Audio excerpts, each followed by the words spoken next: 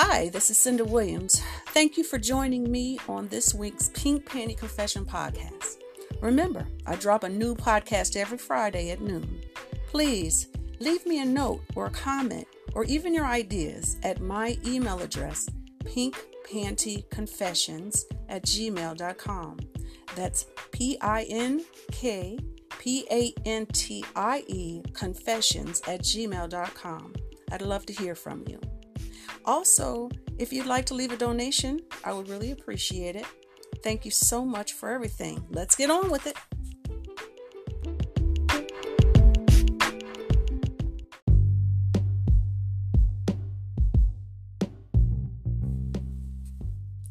Today I'll be talking about something that's on a lot of Americans' minds. This week, George Floyd, another young black man, was accosted, degraded, and brutally killed by a police officer while his partners watched passively and a crowd begged for the man's life. Our outrage is becoming a common thread in our lives. We are to a boiling point. We are frustrated beyond belief. I am frustrated because I had the experience of seeing policing at its best. My father, Charles Kenneth Williams, was in the Chicago Police Department for 30 years. I saw this man and his partners work in the community. They knew the neighborhood, they knew the people, and because of their relationships, they were able to keep crime at a minimum. It is not difficult. It is a choice that things are the way they are. I want to talk today about how things used to be when my dad came up in the CPD. But before I do, I'll share a poem that is from my book, Pink Panty Confessions, which shows and shares my outrage.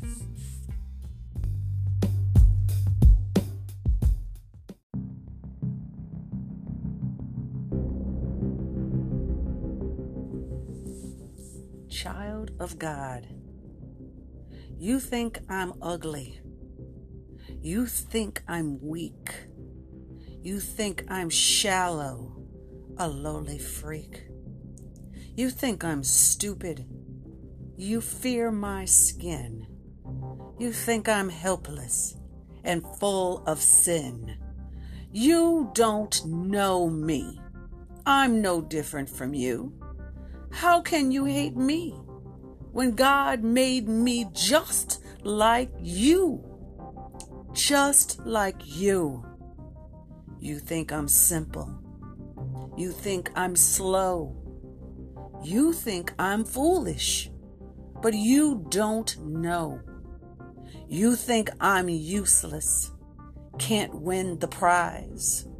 You think I'm dreadful and so unwise. You don't know me. I'm no different from you. How can you hate me? God made me just like you. Just like you. He made me too.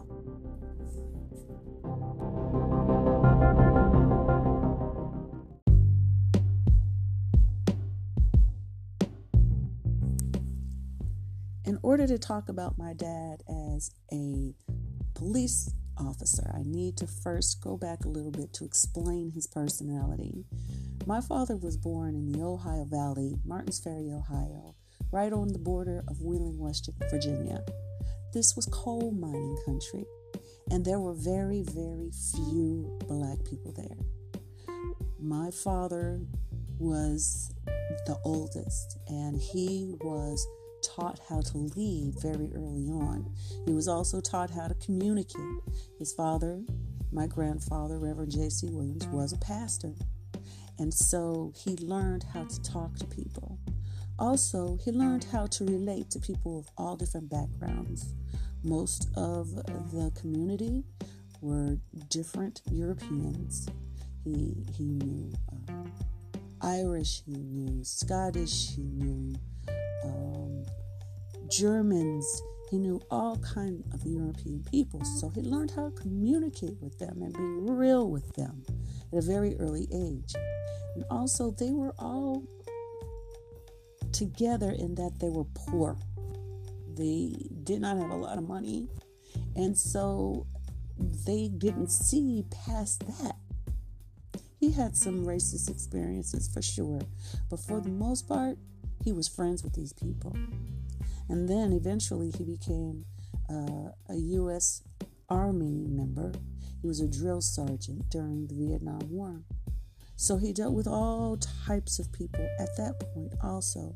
Again, racism was there, but he knew how to deal with it, so he was a favorite of many of his brothers.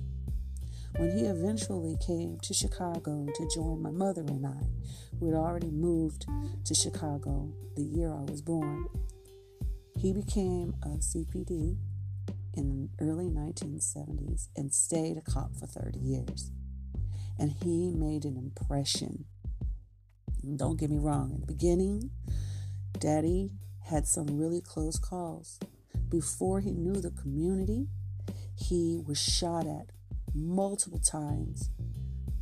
And if not by the literal grace of God, he would not be with us today. He was shot at in so many circumstances, point blank. There's so many stories. I wish I could tell them all. And maybe I'll write his own book. But the man survived and was able to continue in the community and get to know the people. And that is why his time as a police officer was so successful. He was a real big brother and a father figure to so many in our community. My dad patrolled our community with different partners, different times. He had partners very early on, especially one specific guy that I remember as a child, who was one of the leaders in the Ku Klux Klan. The leadership had put these two together. Daddy's job was to watch over the south side, and this other guy's job was to watch over the north side. And they worked together. But before they did, my father had a real conversation with this man. And he told him, I know who you are. No one understands how I can work with you. But I'm going to tell you this. If I ever see you touch one person out of line, one black person, one brown person, I will make you suffer. And my father is the type of person that when he says his truth, there is no doubt of who he is and what he will do. And he and this man had a mutual respect. This guy came to my house for dinner. Some of his clan members came to my house for dinner. They got to know my father. It didn't change their hearts completely, but they left us alone. Not just my family, but anyone in the community that was protected by my daddy.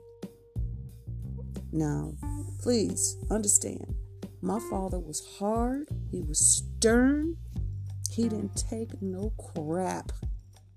Sometimes he did some things that probably he shouldn't have done. Like, for instance, one time, there was a group of 3 young men who had a 10-year-old girl in a car raping her. And my father and his partner found these people. And then my father took it upon himself, once he rescued this little girl, to beat the mess out of these kids. He got them good before they went on. That may not have been right in the eyes of some folks, but I can guarantee that those guys would never do that again, nor would anyone in the community do that again, because they knew that CK wasn't going to allow a child to be harmed. Also, there was a story of my mother. My mother was a small little 5'2" woman who had some physical challenges living in the neighborhood, one of the only whites living there.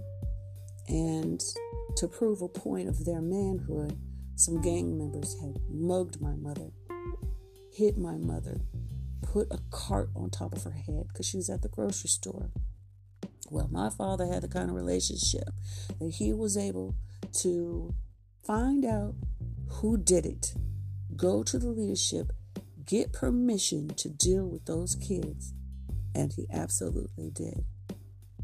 He had the permission because he had the relationships. He knew the business and religious leaders. He knew the gang leaders. He knew the people. He helped people carry groceries in the house. He chastised children with the permission of the parents. Everybody knew him. When he was driving up, crowds dispersed. They come up, they shake his hand. They loved on him. And this is him and his partners. So I know that things were different for a time. And then came the cats. After my father retired from the police department, he joined Charles Ramsey to create and put out the Chicago Alternative Policing Strategies. My father would go out into the community and bring religious leaders, business leaders, gang members, the community all together to talk, get to know each other so that they could affect the level of crime, and they brought it down. But for some reason, things changed. For some reason, maybe and possibly money and power, they stopped the policing in the community. They stopped enforcing that the cops were black and brown as well as white. They stopped enforcing that they live in the neighborhoods and know the neighborhoods and relate with the communities. They stopped doing this. I don't understand it. Usually things like this have to do with money and power. But they did. And so now, as you know, Chicago is one of the most violent places in the world. They don't have the leadership. They don't have the people that the people trust. They don't have them. So this is a choice. This is a choice. I mean, do you think that Officer Derek Chauvin would have killed George Floyd if he'd known him? If he'd known his name? Do you believe that George Zimmerman would have murdered Trayvon Martin if he'd carried groceries for the boy's grandmother? Do you think Geronimo Yanez would have shot and killed Philando Castile if he'd spent time at the school where the man worked and was loved? I don't think so. These things are happening because of a breakdown in the system. We need community policing. I've seen it work. I know it works. The leadership, political leadership of our communities absolutely know how to change these relationships with the police and the people. They just haven't. They know how. We need more police officers of color. We need to bring esteem and respect back to the police if they are ever to have the respect of the people. Fear is not something that you want in this relationship. All police have to have more of allegiance to the people than their gang in blue. I know that there are still C.K. Williams and Charles Ramseys out there. They can change things.